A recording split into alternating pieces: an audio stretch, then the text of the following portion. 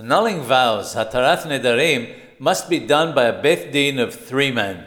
Even though a Beit Din ordinarily may not include relatives of the one appearing before them, annulling vows is different.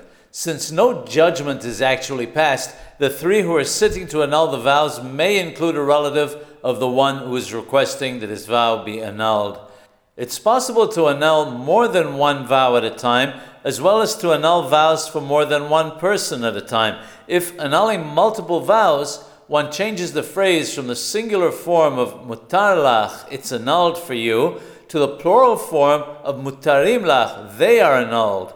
When annulling for multiple people, the form of the second person, mutarim lach, that they're annulled for you in the singular, is changed to mutarim lachem, to you in the plural.